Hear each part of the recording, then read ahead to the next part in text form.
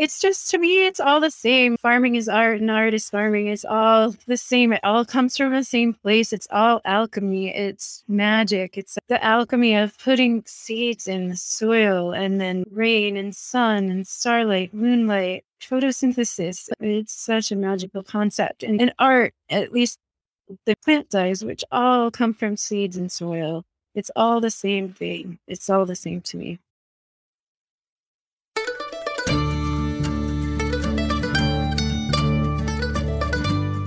You're listening to the Good Dirt Podcast. This is a place where we dig into the nitty-gritty of sustainable living through food, fashion, and lifestyle. And we're your hosts, Mary and Emma Kingsley, the mother and daughter founder team of Lady Farmer. We're sowing seeds of slow living through our community platform, events, and online marketplace. We started this podcast as a means to share the wealth of information and quality conversations that we're having in our world as we dream up and deliver ways for each of us to live into the new paradigm, one that is regenerative, balanced, and whole. We want to put the microphone in front of the voices that need to be heard the most right now. The farmers, the dreamers, the designers, and the doers. So come cultivate a better world with us. We're so glad you're here. Now, let's dig in.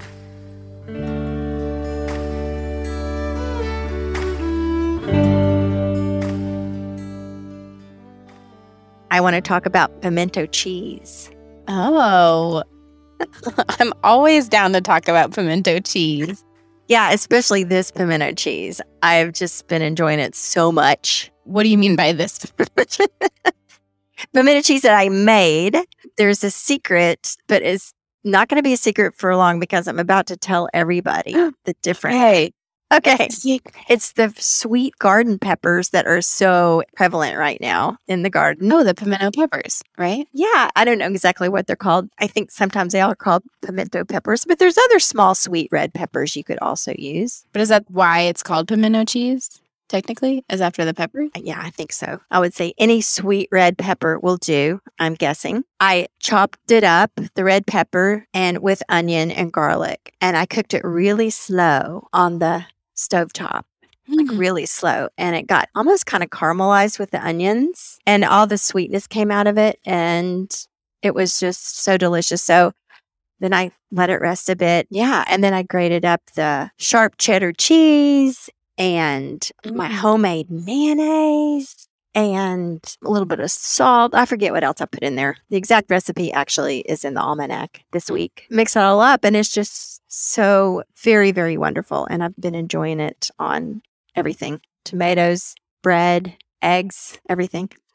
Yeah, that sounds so good. Pimento cheese is just one of those things that It's so good. such a treat. I got it in my head because my dad, your grandfather, just loves pimento cheese so much. He's 97 years old. He recently had COVID and his appetite was way off. So when I go see him in a couple of weeks, I'm going to take him some of this homemade pimento cheese and he's going to love it. I know. I have a question. So pimento cheese is usually, I picture it, it's like bright orange because it's cheddar cheese. But I know that the cheese that you use, you get this like white cheddar cheese from Kerrygold. So is it like white pimento cheese? No, the red peppers color it and give it that orangey color. Oh, Yeah. delicious. Yeah. So folks out there, go for it. I want to try some of that. Is there some treasure from the garden or the farmer's market that you have been really enjoying lately? Well, let's see. We just went yesterday and I just made a really good breakfast hash. It's really fun to go to the farmer's market on Sunday morning and then come home and make lunch with just ingredients that you just got. Like, Yeah. I got a good loaf of sourdough bread, eggs, tomatoes, and then I made a hash with potatoes and peppers and onion. I think that's all I put in it. And some like lemon herb salt. That sounds so It good. was delicious. So super simple. I should make some hash. I actually found some potatoes in the garden yesterday. I tend to forget where I plant them, and I was digging around and bunch of potatoes right there. It was fun. That is fun when you sort of forget what's there and then you find stuff. I think you do that a lot. Well, what happens is, you plant these things in the spring and there's nothing there. And then all this stuff comes around it and it obscures it, and then you sort of have to discover it. But that's okay. It makes it fun. Yeah. It's really fun to find a bunch of potatoes in your garden that you forgot about. What could be more fun? Yeah. Well, this is reminding me of the almanac and all of the fun summer love that's going on there. Yeah. And people posting about what they're finding in their garden. And like you said, the pimento cheese recipe is up there. And I love to encourage listeners who have been here a while, or even if you're brand new and you're just looking for more community in this way, people who like to talk about their garden and slow living and take pictures of sunsets and ask big questions about what's our role in making the planet a better place, then the Almanac, I think the Almanac's for you. So all you have to do is go to ladyfarmer.com/community and join us there. And all of these conversations are continued there. And we ask questions and we meet once a month. And we're reading this really great book right now called How to Do Nothing. Have you started it, Mom? Pop quiz? I have not, because I just today finished the book I was reading. Okay. I just read Portrait of a Lady by Henry James. Really reminded me of why I was an English major in college. That book is so good. Yeah, I really enjoyed it. And I'm really sad it's over, and I'm really not very happy about the way it ended. So anybody out there, if you want to talk about it and sort of process how that ended, yeah, it's kind of bugging me. Yeah, I really, really loved reading that book in school. Well, How to Do Nothing, I'm really excited for you to start it, and I'm really excited to chat about it. It's kind of paradigm shifting. Ooh, I can't wait. I look forward to it. Maybe I'll start it tonight. Yeah. Who do we have today, Mom? Today we have Sara Buscaglia of Farm and Folk. She is an organic farmer and a natural dyer and a quilt artist. So Farm and Folk is really a fusion of her work as both a sustainable farmer and a folk artist. She says the colors in her quilt are born of the alchemy of seeds and soil, sunlight and moonlight and water that transforms into plants and trees and roots. And a lot of them she grows and harvests herself and creates her own dyes. This conversation was really fun. We talk about how Sara and her husband found their way to this lifestyle early on in their marriage, and they've really maintained it throughout the years. I'm talking about the slow living, homesteading lifestyle. She talks all about the challenges of running a farm and raising a family. And she also talks about her evolution as a quilting artist and how her passion for the magic of transferring natural color to natural fibers is a fascination for her that only grows stronger as the years roll by. And she's currently writing a book for Abrams about natural dyes and quilt making. I really love looking at all of her work on Instagram. Actually currently right now, we had a lady farmer meeting this morning. And I mentioned that I deleted Instagram off my phone on Saturday, like my personal Instagram. That was before I got on. Yeah, and Mary said the same thing. She was like, oh my gosh, me too. I did, either Friday or Saturday. Mary is our podcast producer, everyone. And we were laughing about that. And then she said, I think it's because I'm reading How to Do Nothing. But anyways, the point is, when I am on Instagram, which don't worry, everyone, I'm not deleting it forever or leaving it, and Lady Farmer has a presence there too, and we like to share there. But I say all this to say that when I am on Instagram, I like to be really intentional about the images that I'm consuming.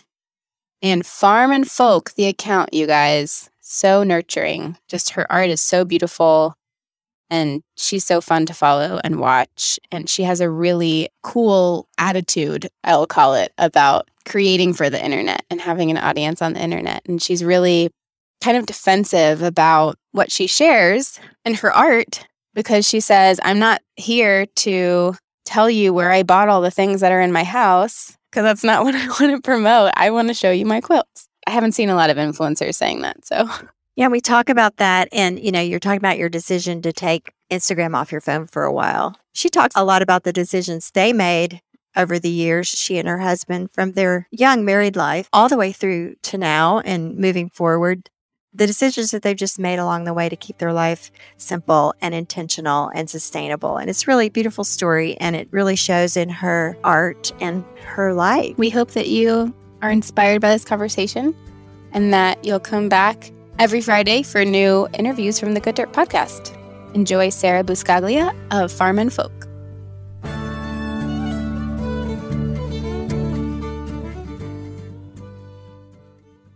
I'm Sara, the folk farmer and folk artist. I farm with my family in Durango, Colorado, on a really small farm. We only have 3 acres. We grow food. That's the main thing. And that's what I do in the summer times. And in the springtime, right now, we're really busy. And then in the rest of the part of the year, I work in my studio as a natural dyer and quilt maker. That's just one of the cool things about farming is even though it's so busy when you're doing it, it does afford time in the off season to explore other things and have time for other things. That's the balance is farming and then quilt making and all that fun stuff. Tommy, my husband and I, we did not grow up farming. We both grew up in the suburbs, he in the suburbs of Chicago and I in the suburbs of Detroit. So we didn't have any sort of farming background whatsoever. It wasn't anything that we ever thought would happen to us. And so we met here in Durango. And when we met, we moved in together right away. And then our first house we rented was a place out in the country. And so we started a little garden there. And then our friend had lots of land that it was kind of like a hippie commune kind of thing. He gave everybody a little piece of his land to garden on, and we built terraces. It was a very sloped property, so we each built terraces out of the stones. There was a lot of stones in the ground to work with that. And that was my first time ever growing anything at all. And we grew kale and chard and just things that I didn't even know what they were. That's how not a farmer I was. And that was our first thing. And then one thing led to another, and we just really fell in love with farming. And so every year our garden got bigger. And then we decided that was really what we wanted to do with ourselves. So on New Year's Day of 1999, I saw an ad in the classifieds we were looking for a house to rent on a farm. This one came up and it was out of our price range, but on a whim, I just decided to call the guy anyways and talk to him. And he just moved from California and bought this property here in Colorado, and he advertised it as an organic farm. So I just thought, what the heck? I called him and talked to him, and he said that it was his vision to have his land farmed and to offer it to people to farm. We couldn't afford the house, but he said no problem and just let us farm on his land, didn't charge us rent or anything. Oh my goodness. Yeah, it was an amazing opportunity. And I want to say not just for us, but for him too, because he got to have his land farmed and his soil improved. And Yeah. really symbiotic. We stayed there for 7 years on that property farming. On the 8th year, he came out to us and we were about to plant the garlic, and he said that he wanted to let the land rest. That was in the fall. We were, oh no, what are we going to do? But we had gone to the bank 3 years earlier to figure out the process of buying a home. And so we had got a credit card and started building credit and all that. So that was in 2005. So a few years before the whole like housing crash thing. So it was still like an easy time to get a mortgage and stuff. And so we looked at 3 properties. We were in a hurry, but we ended up finding our farm that we're on now. We've been there for 17 years. Yesterday was actually our farm anniversary. Oh my goodness. 17 years on this place. We bought it because out here in the West, everything is about water. And this one had really good water rights. Although it's small, it's only 3 acres and it's really not a farm. It wasn't a farm at all when we bought it. It was just like in a neighborhood of houses with parcels of 3 acres each. It had never been farmed or anything like that, but we got like some truckloads of manure and plowed up the field. And on the day that we closed on the property, Tommy rented a tractor from the tractor shop and we broke ground and got our potatoes planted within a week.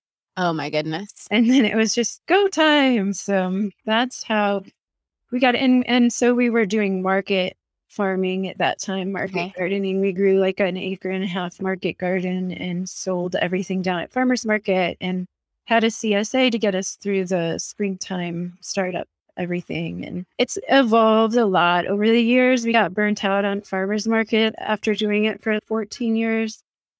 So we evolved into like just CSA. And right now we built a farm stand at the front of the driveway. And so we just cater to our neighborhood and the neighborhoods around us. It works out pretty well for us with the other things that we do. Wow. What a story. You really you Yeah. went from a non-farmer zero farmer till you farmed for, what is that, a total of 23 years now or something? 26 years, I think we've been at it. Oh my gosh. Yeah. Wow. And so when did you start being a folk artist, and how does that sort of enter into it? So it all just happened when I met Tommy. He's a glass blower. So he was blowing glass. And at that time, only really knew how to knit. So I would like knit hats and stuff. I wasn't very good at it, I admit. But we would build up our wares and then take them down to festivals. So like Telluride Bluegrass Festival and stuff. And I'd just sell my hats and we would make supplemental money that way. So that's how it started. And with making things, one thing leads to another. Our kids started to be born. I found myself home alone and lonely. He was commuting to the farm every day and we couldn't be there very much. Isaac, my son, and I, he was too little. So I had time on my hands, and my friend talked me into learning how to buying a sewing machine. And I learned how to sew by following garment patterns, and I started making all his clothes. And that's just how I got into sewing. And I made the kids' clothes over the years out of tablecloths and curtains and found things from the thrift store. How very Maria von Trapp. Totally. So we did that. And over the years, I had all these scraps, and my scrap basket was just totally overflowing. And just on a whim, I decided to make a patchwork quilts from them, from all the scraps from my daughter's dresses that I had made her. And I completely fell head over heels in love with the process and got carried away with it. And despite the fact that I had been making clothes for the kids out of found objects, I took a turn and overlooked my values there and went down this rabbit hole of like designer fabrics and started building up this total stash and fell into that whole thing. And I was making quilts just because I was so in love with the process and the ability to express myself through shapes and textures and stitches and all of that. It just felt so freeing. In the end, I'd have these quilts made from like these really bright designer fabrics. And I guess I skipped some of our story. Like I had been working with natural dyes since our son was in preschool, and I learned how to do that in Waldorf school that he went to, and completely fell in love with natural color. And we had sheep, and I would shear them and wash the wool and card it and spin it and make sweaters for all of us out of it. So we had this real like organic, homegrown relationship to fiber and stuff. So that's where that turn I took with designer fabrics. It just didn't feel like authentic to our story. So it took me a while to figure that out and get back on track. And then it dawned on me that I should really try to apply my knowledge of natural dyes to cellulose fabrics. And as soon as I did that, I was making these quilts that felt so authentic to me. And I felt like they were telling my true story of us as farmers, like slow living kind of people. That's so beautiful. And so the whole story is almost like a quilt in and of itself. You pulling all the pieces together and like this from this and that from that. And that was just so beautiful the way you told it. Oh, thank you. I want to ask you if you feel like what you just said about your art telling your story, if that's what you would call the definition of folk art. Talk about the idea of folk art. What is it? I think people have this maybe sense that it maybe represents some sort of naive expression of art or something, but I think it's more than that. What do you think it is? Yeah, it tells a story of a culture and a maker. And I guess I consider myself a folk artist because I didn't go to school. So I don't have that education part of it. And I don't want to say that I'm self-taught. I am, but I've learned through what so many other people have shared, through books that people have written and blog posts and workshops and all that. So I can't really totally consider it self-taught, I guess. I call that self-taught because you weren't following some prescribed curriculum like in a school or whatever, and you went and got the information that was relevant to you and put it together. I didn't go to school to be a writer, but I still consider myself a writer. But it is an interesting perspective to just acknowledge all the teachers along the way. Yes. Who, I guess it happens sometimes and it's really magical, but I think rarely do we just come up with things completely originally on our own, right? Everything is an inspiration from something. Yeah, everything comes from somewhere, starts somewhere. Yeah. Yeah, that's the magic of it's just It's a way of exploring the complexity of like the web of life. Everything intersects with something else somewhere. It does. Yeah. And that leads me to the question of I was looking at your website of all the beautiful quilting patterns that you've done and all the different names. And I don't know enough about quilting to know whether or not those are traditional patterns that have come from other people and other sources, or are those things you've created and named, or a combination? It's a combination, really. Most of the stuff up until recently that I've made are all stemmed from traditional quilt blocks and quilt patterns that I don't necessarily follow a pattern when I'm making a quilt, but the blocks in themselves are traditional blocks, the ones that my grandma would work with and stuff like that. So when I'm coming up with a quilt to make, I'll usually start there, be inspired by a certain block and figure out a way that I could put it together in my own way. Or but almost all of them are traditional American kind of quilt blocks that I can dissect on a piece of graph paper and identify all the shapes within the to try to come up with ways to get them in fabric form, quilt form. Do you do that from pictures in books, or do you collect old quilts?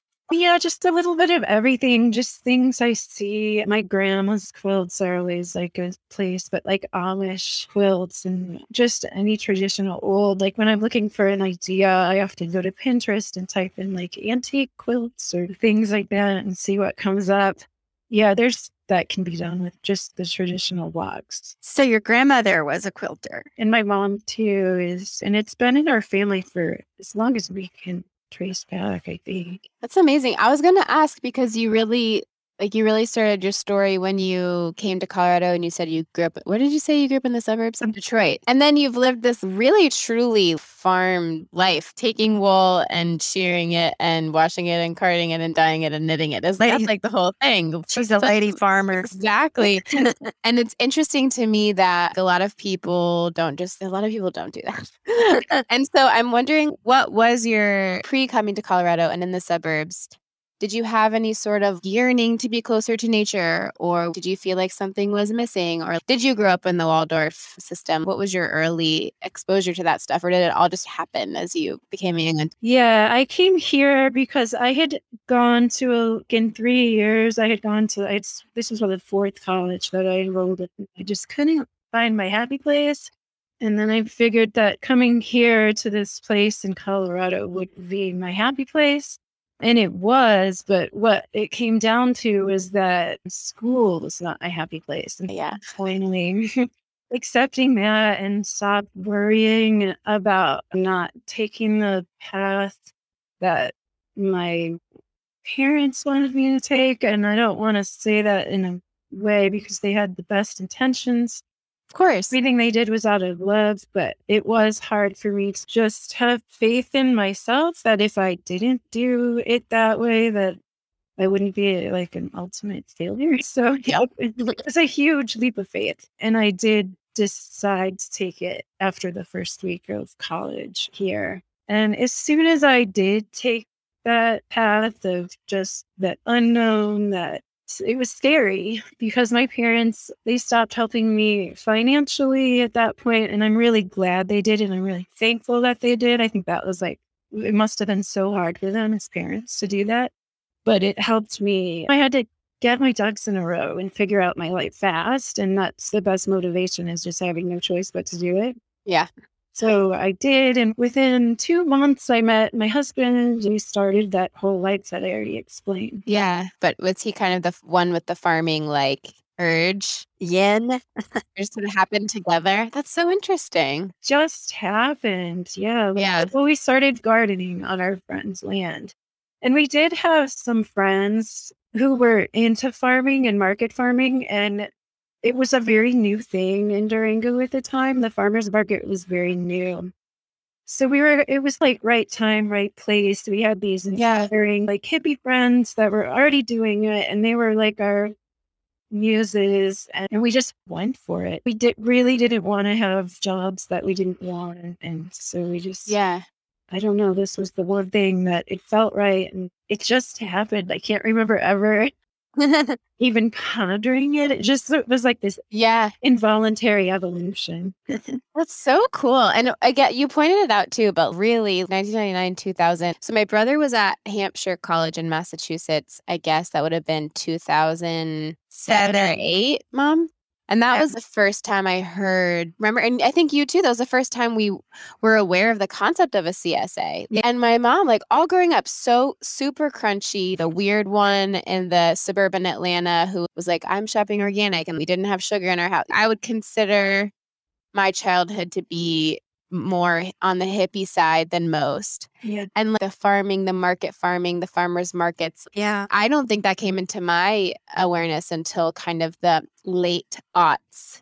And obviously in Colorado and the Northeast, I feel they were a decade ahead of us in the Southeast. And you didn't have Instagram to inspire you or Pinterest or anything. It was just very in your orbit, which is really cool. Yeah. It was just our friends. We had a really close circle of friends. And when our kids were born, like we really helped each other out. They were like friends that were like family. It was a tight little circle that we have. And looking back, I'm so grateful for that. Yeah. It was really amazing. Yeah. So you were doing CSA back in the late 90s. So we started, our first CSA was probably when we bought the farm, I think was our first big one. So around 2005. I agree with you, Emma. That still sounds like really ahead of its time. According to us.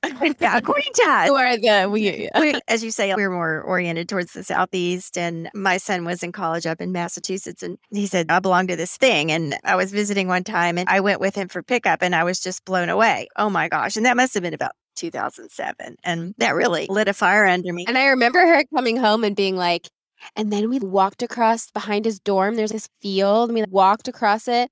And you just go and bring your bat and there's just vegetables. Yeah. It really planted a seed. Isn't it crazy that in our lifetime, and not even in our lifetime, but not that long ago, this was like a new and like novel concept. And it just so like to eat farm food. Yeah. It is. It's good. It's good that it's happening. And I guess it's happened fast, even though it seems slow and we still have so far to go. Yeah. Local food systems in a South Bay. It's good to look back and realize, no, it has come a little ways. Were your vegetables organic farming? Were you very intentional about that? Oh, yeah. Yeah. Always from the start. Yeah. And I didn't even know what organic farming meant until I moved here. We would buy organic produce from the co-op in town because that's where we shopped. But I didn't really understand the difference between organic and conventional until somebody said organic just means there's no pesticides, there's no like poison sprayed on it. And I was like, oh gosh, like why would anyone ever eat poison? Yeah. Was that a challenge for beginning farmers? Maybe it's less of a challenge if you don't know the other way. You just start in and yeah, we read books. That's how we learned how to farm. And we had a friend who went to college in Maine and he studied agriculture and biology. So he had more knowledge than we did that he shared with us. It had been a horse pasture, the first farm that we were on, and ours too. So it wasn't like completely depleted land or anything, but we did bring in a lot of manure and we just read. And so you just do that and it just worked. That was even before YouTube University. So it was. Yeah, I remember the YouTube you. Yeah. Now you don't need a degree anymore. Mind blowing. Yeah. That was before farming TikTok. Yeah. Everyone. You seem really gifted at zeroing in on your own intuition and authenticity. And here you've landed in this lifestyle, in a persistent lifestyle, and it's stuck. And so can you speak to the intersection of farming and art? Because it just all seems to come so from a deep place into you and how they contribute to each other at all. It's just, to me, it's all the same. Like farming is art and art is farming. It's all the same. It all comes from the same place. It's all alchemy. It's magic. It's like the alchemy of putting seeds in the soil and then like rain and sun and starlight, moonlight, photosynthesis. It's the purest form of magic that I can ever possibly. If you don't believe in magic, plant a seed and watch it grow and then become your food. Like it's such a magical concept. And in art, at least like the medium that I work with, organic cotton and fabrics, and then plant dyes, which all come from seeds and soil. It's all the same thing. It's all the same to me. Do you grow your own dye plants? This year I have a whole bunch started, and we plan on turning a third of our field into a dye garden this year. Cool. And offering certain dye stuffs as an offering that'll be on my website eventually. It's something that I'm working towards. It was just like an idea that was planted, and I decided to go for it. So I've got like thousands of dye plants started now. I've got madder and weld, wood. And still haven't planted any indigo. I don't know that I really want to commit to growing indigo from scratch when there's so many wonderful people doing that I can support and not worry about that whole process. But yeah, and then like calendula and scabiosa and all kinds of different Hopi sunflowers and things like that. So I think I already said that. But yeah, so I plan on expanding on that. But there will always be plants that I buy to work with, because I don't want to limit myself to not being able to have certain colors that I really love, like lavender. Yes. I want to be able to have an expansive palette. I love dyeing too, and I love logwood. Yeah. That's one of my favorites because it's really dependable. You can always get a great deep color out of that. Yeah, and black is one of my favorite. I don't know how I would make black without leather. Do you have black walnut trees around you? Don't, but a friend recently came through town. She was visiting. She had been in the southeast, somewhere in the Carolinas, I think. And she brought back 3 shopping bags full of them. So I have them sitting in my studio. I haven't had the time to work with them yet, but I'm looking forward to it. They make a really beautiful brown, gray kind of. Yeah, and if you leave it long enough, it'll do black. Okay. I found that out by accident. Well, we learned the best things, I think. I know. There was a bucket of it out. I was doing some stuff last fall, and there was a bucket of it out in the yard that somebody had dropped a napkin in, and I didn't know it was in there. There was a bunch of us dying one day. I didn't know it was in there, and I was out there cleaning up like weeks later, and I said, "Oh, this thing is in here," and it was really black. Oh, that was nice. It was beautiful. Yeah. And that black walnut dye, you can just put a bunch of walnuts in a bucket and cover it with water and just leave it. And I did this too, and it sat around literally years. I didn't dump it out because I thought I'm going to use that someday. And lo and behold, a friend of mine said, "I want to dye this thing brown." And I said, "Have at it." There's this bucket that's been sitting there probably 4 years. And she used it. It was beautiful. Oh, But we have so many black walnut trees. It's crazy. Yeah. I can look out my window here and count a dozen of them. You can roll your ankle on them very It's easily. Yeah, they're great. Do you have animals? I don't anymore. So I had the sheep when the children were little. Oh, yeah. Phased out of that, feeding them. Our farm is too small. If we could grow hay, it would work, but hay was just not economical, I figured. And I don't think that everything should be based on whether it's economical or not, if it's bringing you joy, especially if you can afford it. But yeah, I got into other things too. Once I got into quilting, I just wanted to do that. Yeah. Well, we have chickens because I like to have eggs in the farm stand. And we've got some dogs that I'm constantly trying to scale back on because I had a lot of them. And they got really out of control and tried to take over the farm. And yeah, I got them down to 5 last year. And then they had a bunch of Ducklings.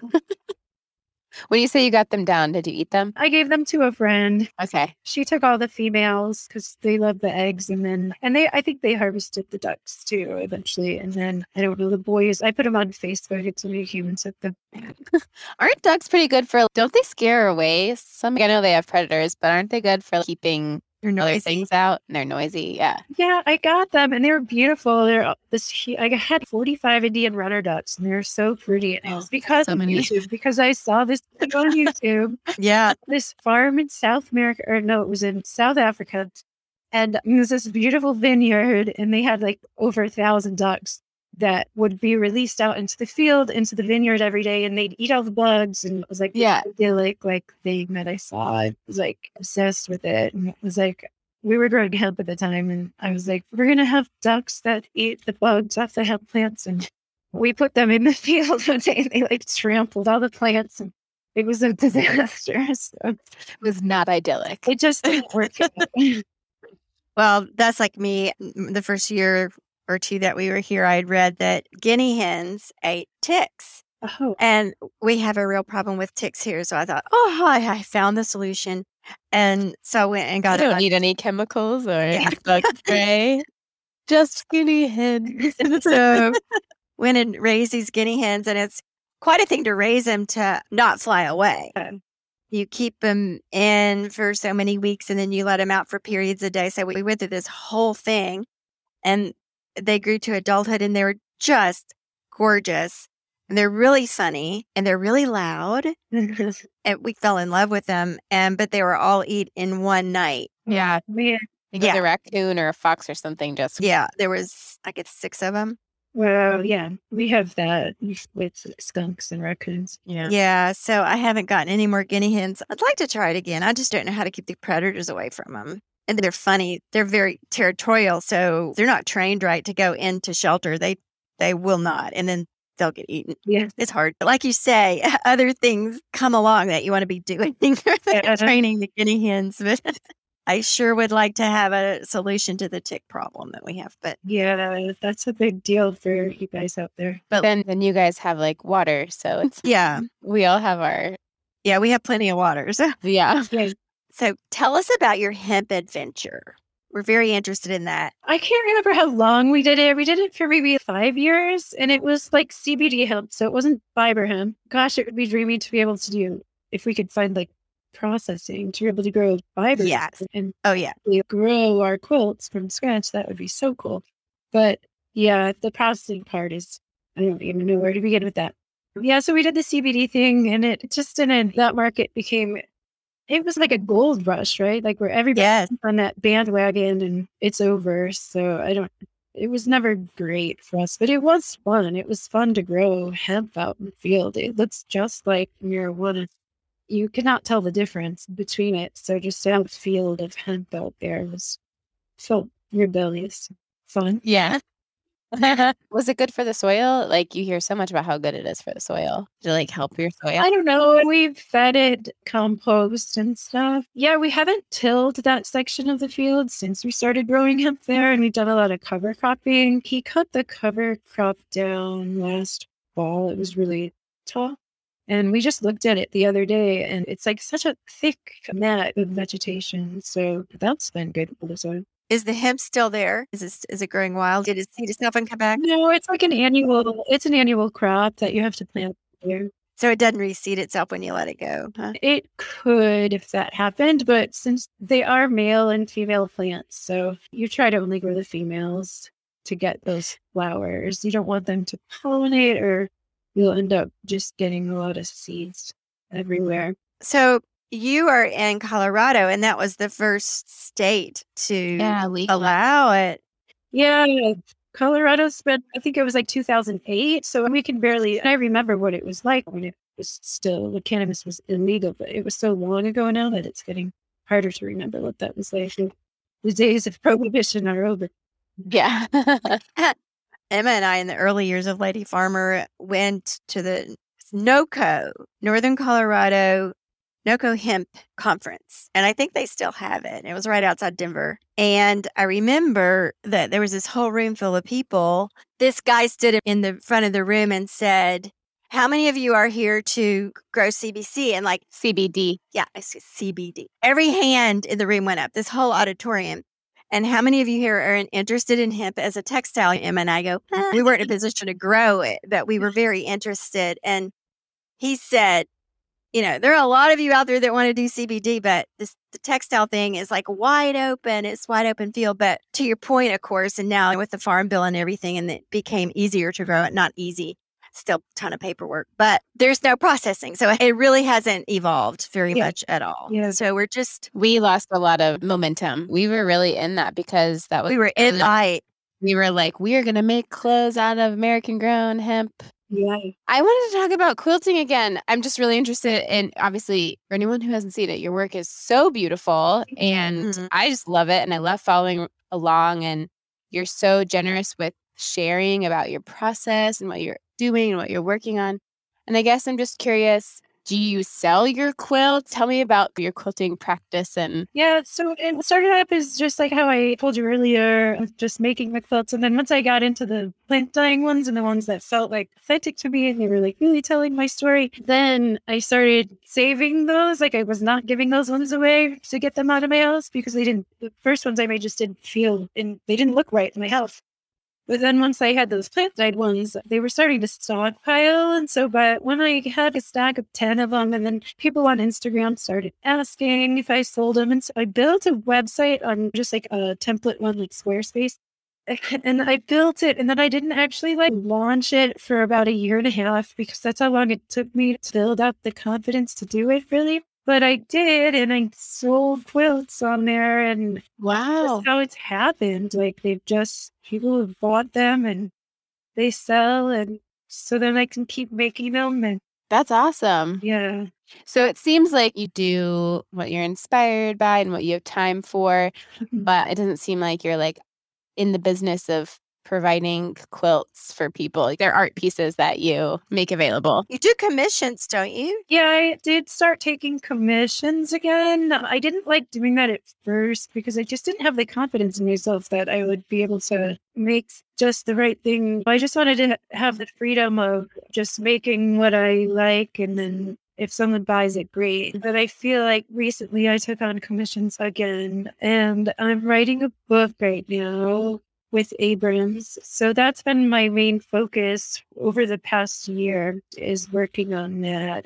Yeah, what's that about? Tell us about your book. Yeah. So it's about natural dyes. There'll be 2 parts. So natural dyes and specifically on cellulose fabrics. Because when I first started dyeing cellulose fabrics, I felt like there was limited information. A lot of the recipes are written, and most of the traditional ones that are available, the historical ones, are more for silk and wool. So it took me a long time to dial in getting even results on cellulose and just getting like nice, strong, lasting colors and stuff like that. So I just wanted to share, just in the spirit of reciprocity, what I've learned through people who have written books. I wanted to write this one just to give back a little bit of what I've learned through what other people have shared and through a lot of experimenting. I think my most valuable knowledge and lessons have come through experimenting and notes, a lot of really good note taking and remember to stop and take notes. Yeah. And then there will also be some quilt patterns. But basically, what I want to share in the book is that because a lot of people ask me if I sell patterns for the quilts on my website. And since I don't work from patterns, I don't have patterns. So I just want to explain like how to make a quilt without that, just from scratch. Yeah. Do you ever do improvisational quilting? I do. Yeah. It's getting easier for me. That whole letting go and going with it. Yeah. I made one recently and it was really fun. It was more fun than when I first did it. I just felt like my head might explode. I just need to make the blocks and sew them together.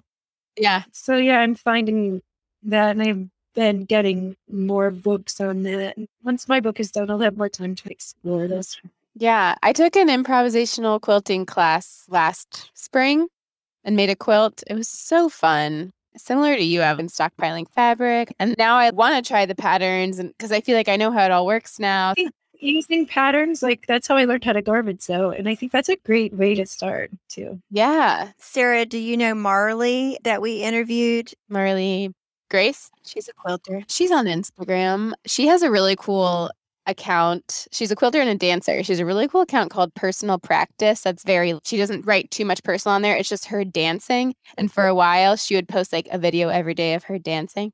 Yeah. And she's a quilter and she's who I took the class from. And we have an episode with her as well where we talk all about quilting. I want to have Yes. to it. And you might be interested in the Cookie Washington episode. Oh my gosh. Yes. Okay. It's a quilting muralist. Is that what? Yeah, she does. Yeah. They're really like art museum pieces. She quilts goddesses and a lot of African Black Madonna type stuff. Yeah. The centerpiece for her art is the sacred feminine, and that's what she expresses in her quilts. And we had a fascinating interview with her too. So Nice. Another thing that I love about following you and just seeing through your storytelling is the way that you talk about, I guess for lack of a more specific way to put this, consumerism and the way that we consume content on Instagram, but also like the way that we consume products and things and sustainability and this lifestyle. And you are someone who has found this really beautiful way to express what you want to do, but I can see through what you're doing. You're like, I want to talk about this and I want to show you this things. I don't want to talk about all these other things that do you see what I'm saying here? Yeah. Yeah. I guess I'm just interested in digging into that a little bit, your feelings on all of that. Part of why I talk about that is because I fell into that whole thing. Like I was duped by that whole thing. So when we redid our kitchen, I felt like everybody was asking me these questions and I was sharing pictures. And of course, when you share pictures, it just opens an opportunity for questions and stuff. So then I was like, maybe I just shouldn't show pictures of my house because if I don't want those questions then, but then it's also the other side of that is my house is kind of part of my art too. And Yeah. I share that without having to answer sourced, like, where did you get this? Where did you get that? I don't know. But when I did my kitchen, then I offered an opportunity because I was getting so many DMs and questions that I said, I'll just do a post and get all the questions over with all at once. Let's just get it out of the way. And then through that, some women said to me, some friends, wow, that's so generous. I wouldn't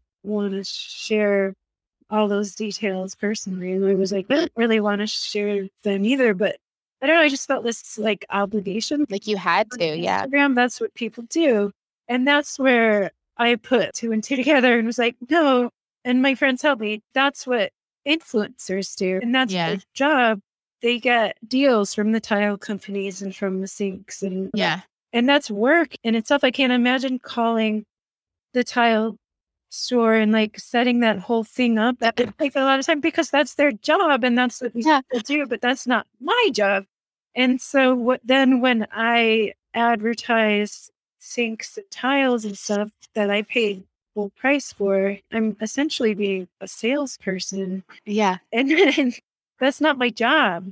That's not what I'm on Instagram for. I'm there to just share my farming, my quilts, and I am there to have quilts and things like that. I'll happily answer any questions regarding quilts and things like that. But yeah, it took me a while to figure that out and know that I've figured it out with a little help from my friends. I don't want to go back on it because like I said, like when the kids were little and I made them clothes out of tablecloths and things, it was because I was taking an active stance against consumerism. Like I didn't want to buy new fabric and I didn't want to buy them clothes from big box kind of stores in which other people are being exploited for us to have those things. Yeah. It was always like a peaceful protest, a form of peaceful protest. And so then I just want to keep it that way straight across the board in all aspects of my page, if I can.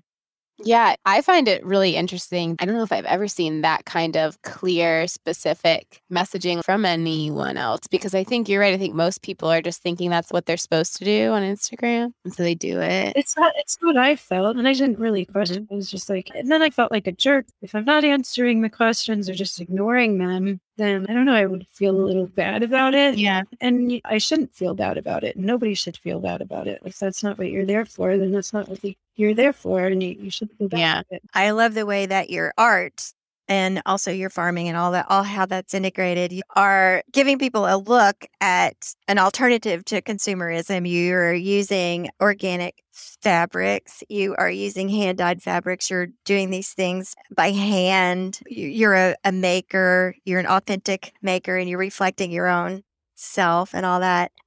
So you really represent that beautifully. Thank you. And what I want to ask you is, given the magnitude of all the problems on the planet right now that are caused in large part by our rampant consumerism, especially in the area of textile and fashion and the areas you work in, do you think individual consumer decisions will be enough to affect a real change? Or do you think it's something that really needs to come from the top down, more corporate paradigm shifting? We might talk about that. I think that the way that capitalism works, like we all talk such bad things about capitalism, and we should because I do believe it's really bad and greed based on greed. But the thing that's often overlooked is that it's the consumers who drive all these markets. We have so much power with our dollar that every dollar we spend is a vote cast. And so, yes, we could collectively all say we could end fast fashion in an instant if we stopped buying it, because it cannot go on at all if people stop buying it. If people stop buying it, then it's over, just like that. And of course, that void will be filled with whatever else is next. I don't think that like green fashion is the answer. I think that just not consuming more than what we need is the answer. And that if collectively we could get on that, and that's part of why I don't share things on my page, because I don't want people to look at my shoes and feel like they want to go buy those shoes. I don't, it's not what I'm there for. And it's everything I stand against. And I think that on a collective level, we have so much more power than we realize or that we can admit. And I'd love to see it happen through legislature and from the top, bottom, and every way. I'd like to see it happen. But yeah, as consumers, we could make a big change, but we have to work together at it and just stop. Overconsumption on all levels. Yeah, we've had so many guests recently say that exact same thing. I guess it's obvious to those of us that are in the space. Yeah. But I just keep hearing that over and over. But it's evolved from a point where early on in Lady Farmer, we were like, everybody does their part and we do things in what small way we can, which is absolutely true. Yeah. But I see it shifting to more of a more radical stance. We just need to stop. We need to stop. We need to stop. Yeah. Absolutely. And I think that's really the only solution, is for people to realize that we need to stop, and that if we want it to stop, then we just make it stop. Yeah. Like we're talking about this right now, but it's not the hot topic. And when, like I said, living here is like living in a bubble. When we leave the bubble, it's often like shocking and alarming. The TVs are telling us to buy. And when we have the message coming at us from every angle, whether it's the TV or Instagram, whatever it is, it's really hard to think outside of those realms. But eventually, like you said, if we never heard of CSAs in the early 2000s and how everybody, like a lot of things do change, but the way it is that it's not going to happen over. Yeah. Are your children very small? And how do you think I'm sure you're imparting your values to them. How are they interacting with the world as future consumers? So they're pretty grown. They're between 22, 20, 18, and 13. Oh. So the ones that are grown, my kids are so funny. They're like perpetual ragamuffins. Like, so the 3 oldest are boys, and they wear like the gnarliest, dirtiest, ripped up like sweatshirts, and they don't care one bit about what they wear. And when I read those statistics on like fashion, and if everybody would just wear their shirt like 8 times instead of 3 times, or whatever the ridiculous statistic is before throwing it away, then we could save 30% from going into the landfill. Oh my gosh. Like, yeah, we wear our things like hundreds and hundreds of times until they're so threadbare that they can't possibly be mended. And when we put them in the compost, they can't be. Yeah, they're not consumers. You haven't had any teenagers coming along that was rebelling against that at all? No, they haven't. And it's, wow, what are they? When my kids rebel, they bring home like a king size bag of M&Ms, and I'm like, yeah. What do you know what's in that? All those colors, and that's about as far, like bars. Like that's as far as they don't really have anything to rebel against, I guess. That's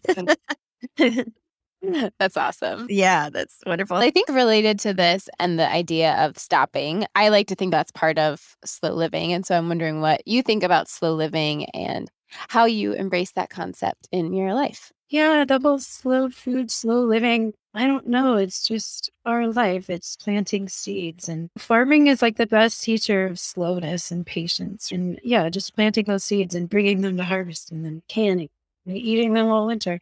Everything is slow. Like right now I'm writing a book, and someone was like, wow, that's such a year-long process. And to me, like a year is nothing. It's just, I don't know. We're just in a world of things that take time, our existence here and what we do. It's all just slow, everything. Yeah. Building a fire and keeping it going throughout the winter and stacking the wood, and it's all very slow. Yes. A lot of people we talk to, they want to try it. Or it's something they're working towards. Yeah, they come to this hectic lifestyle. And Yeah. what impresses me about you is that You're just like, no, that's how I be. Yeah. Yeah, I don't know. We just got lucky when we were so young. We met, Tommy and I met when I was 20 and he was 21. And yeah, it was just like a decision that we made that we would do whatever we could to not have to go to jobs that we didn't like. And we got lucky. Join the rat race. Yeah, it's a real look at where we are now, even just in the past 2 years, like with the whole great resignation thing. And I think that is just starting to come into the mainstream conversation of what are we spending our lives doing? Yeah.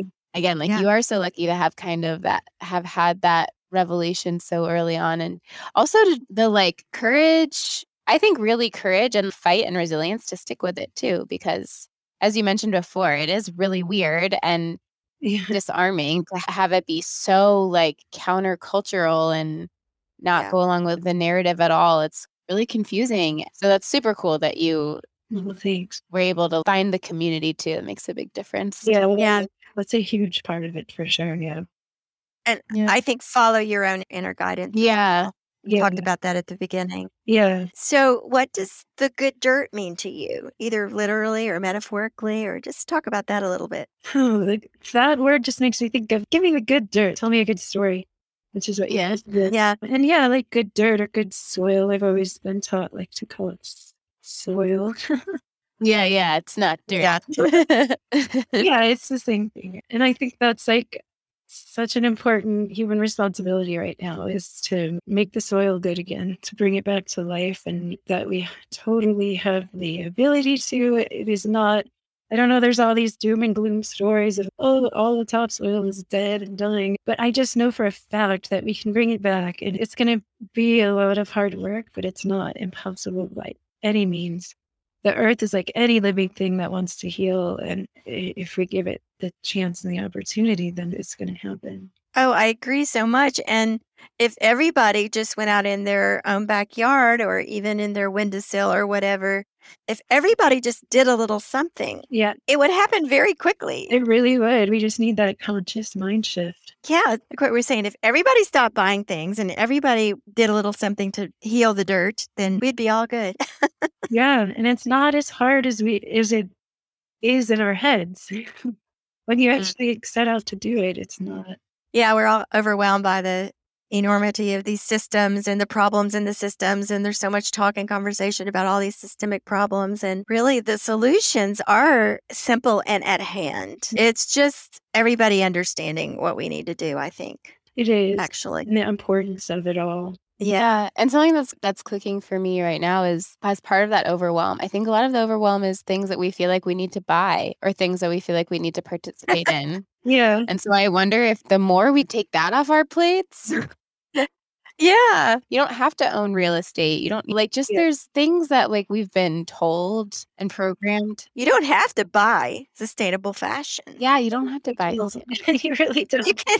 You don't have to buy. And we things. use it as a replacement for fast fashion. Like have sustainable fashion and then consume it in the same way that we No. just Yeah. it's not. It's just Yeah. so talk about the word sustainability, and I think that it's such an over misused word, and that we should probably just define sustainability before anybody's even really allowed to put that label or Yeah. use it. Mm. Sustainable, something that can be sustained eternally, right? Yeah. Is any form of fashion really Sustainable. Yeah. And something we talk about sometimes on here is do we want to sustain what's happening right now? Because I think we need to move beyond even sustainability because Yeah, that's true. it's something that's regenerative and life giving. Yeah. In closing, is there anything else that you feel like you wanted to chat about today? Or I like to ask, what is it that you most want the audience to understand about the work that you do? It's just all connected. It's all one. It's all the same. It's ever evolving.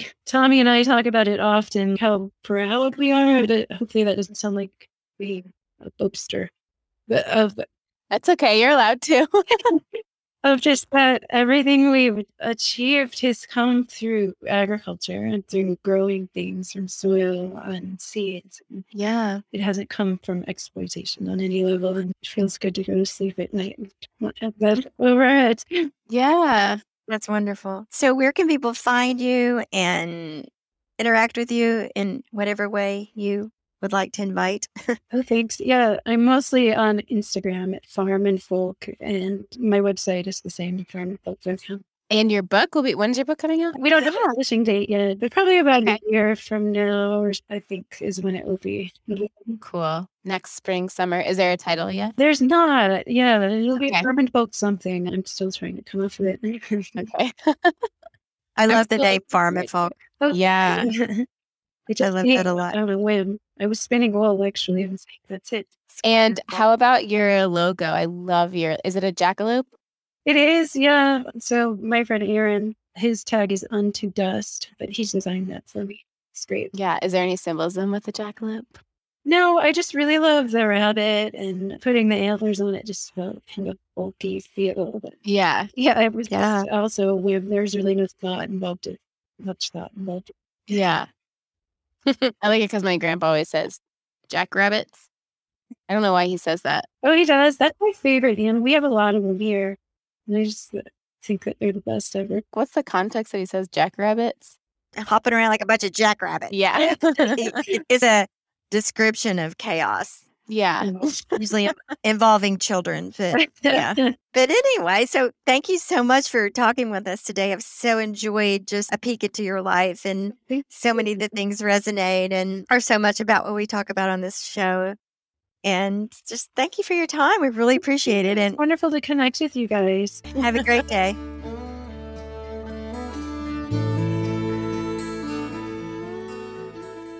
Thank you for tuning in to the Good Dirt podcast. If you enjoyed this episode, we hope you'll share it with a friend to spread the good dirt. This show is produced by Lady Farmer, a slow living lifestyle community, and the original music is composed and performed by John Kingsley. For more from Lady Farmer, follow us on Instagram at WeAreLadyFarmer. That's We Are Lady Farmer. Or join us online at www.ladyfarmer.com. We'll see you next time on The Good Dirt. Goodbye.